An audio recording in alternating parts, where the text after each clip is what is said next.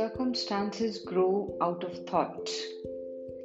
As a progressive and evolving being, man is where he is that he may learn, that he may grow. And as he learns the spiritual lesson which any circumstance contains for him, it passes away and gives place to the other circumstances. Man is buffeted by circumstances so long as he believes himself to be the creature of outside conditions. But when he realizes that he is the creating power and that he may command the hidden soil and seeds of his being out of which circumstances grow, he then becomes the rightful master of himself. That circumstances grow out of the thought every man knows who has for any length of time practiced self control and self purification. For he will have noticed that the alteration in his circumstances has been in exact ratio with his altered mental condition. So true is this that when a man earnestly applies himself to remedy the defects of his character and makes swift and marked progress, he passes rapidly through the succession of vicissitudes. The soul attracts that which it secretly harbors, that which it loves, and also that which it fears. It reaches the height of its cherished aspirations.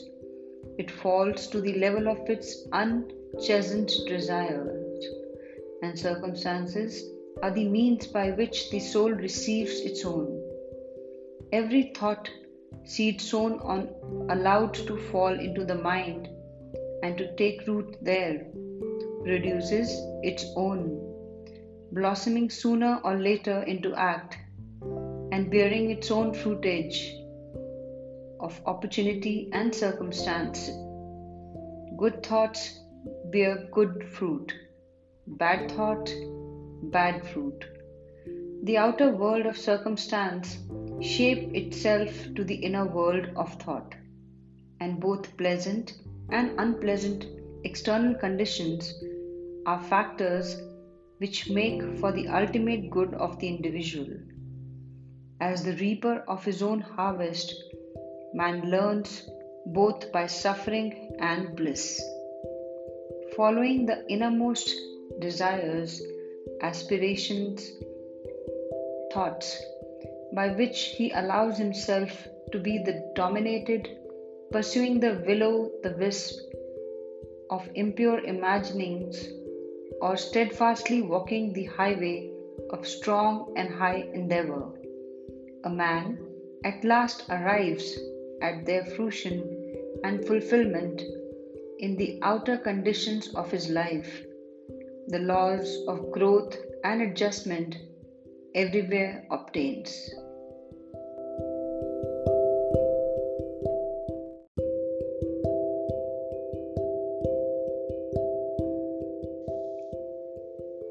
Justice is exact. A man does not come to the almshouse or the jail by the tyranny of fate or circumstance, but by the pathway of groveling, low thoughts, and base desires. Nor does a pure minded man fall suddenly into crime by stress of any mere external force. The criminal thought had long been secretly fostered in the heart, and the hour of opportunity revealed its gathered power. Circumstance does not make the man, it reveals him to himself. No such conditions can exist as descending into vice and its attendant sufferings apart from the vicious inclinations, or ascending into virtue and its pure happiness without the continued cultivation of virtuous aspirations.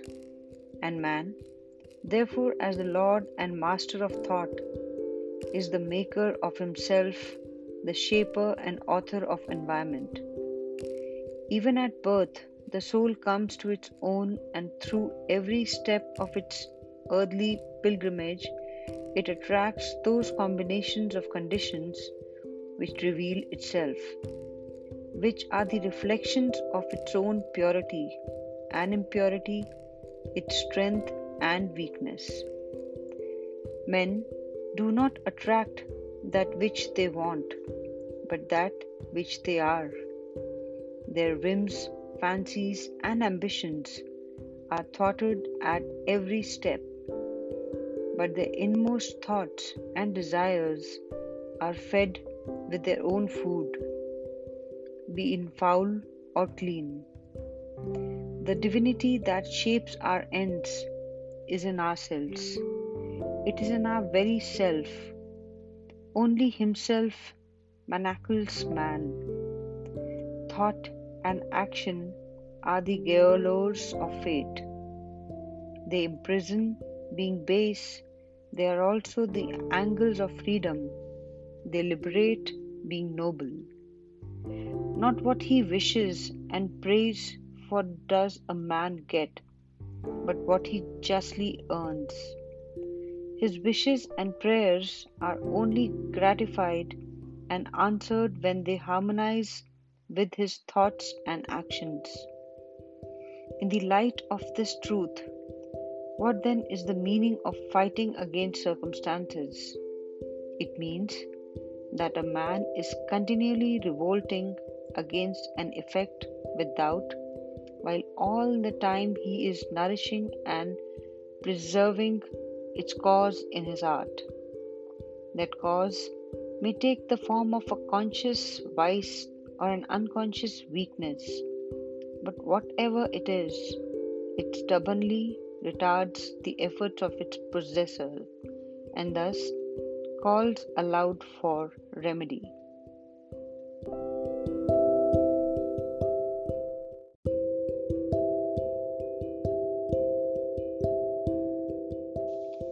Three examples of ignorance. Men are anxious to improve their circumstances, but are unwilling to improve themselves. They therefore remain bound. The man who does not shrink from self crucifixion can never fail to accomplish the object upon which his heart is set. This is as true of earthly as of heavenly things. Even the man whose sole object is to acquire wealth must be prepared to make great personal sacrifices before he can accomplish his object. And how much more so he who would realize a strong and well poised life? Here is a man who is wretchedly poor. He is extremely anxious that his surroundings and home comforts should be improved. Yet, all time he shrinks his work and considers he is justified in trying to deceive his employer on the ground of the insufficiency of his wages. Such a man does not understand the simplest rudiments of those principles which are the basic of true prosperity, and is not only totally unfitted to rise out of his wretchedness, but is actually attracting to himself a still deeper wretchedness by dwelling in and acting out indolent, deceptive, and unmanly thoughts. Here is a rich man who is the victim of a painful and persistent disease as the result of gluttony. He is willing to give large sums of money to get rid of it, but he will not sacrifice his gluttonous desires. He wants to gratify his taste of rich and unnatural viands and have his health as well. Such a man is totally unfit to have health because he has not yet learnt the first principles of a healthy life. Here is an employer of labor who adopts crooked measures to avoid paying the regulation wage and in the hope of making larger profits, reduces the wages of his work people. Such a man is altogether unfitted for prosperity, and when he finds himself bankrupt, both as regards reputation and riches, he blames circumstances, not knowing that he is the sole author of his condition. I have introduced these three cases merely as an illustrative of the truth that man is the causer, though nearly always and unconsciously, of his circumstances, and that, whilst aiming at the good end, he is continually frustrating its accomplishment by encouraging thoughts and desires which cannot possibly harmonize with that end.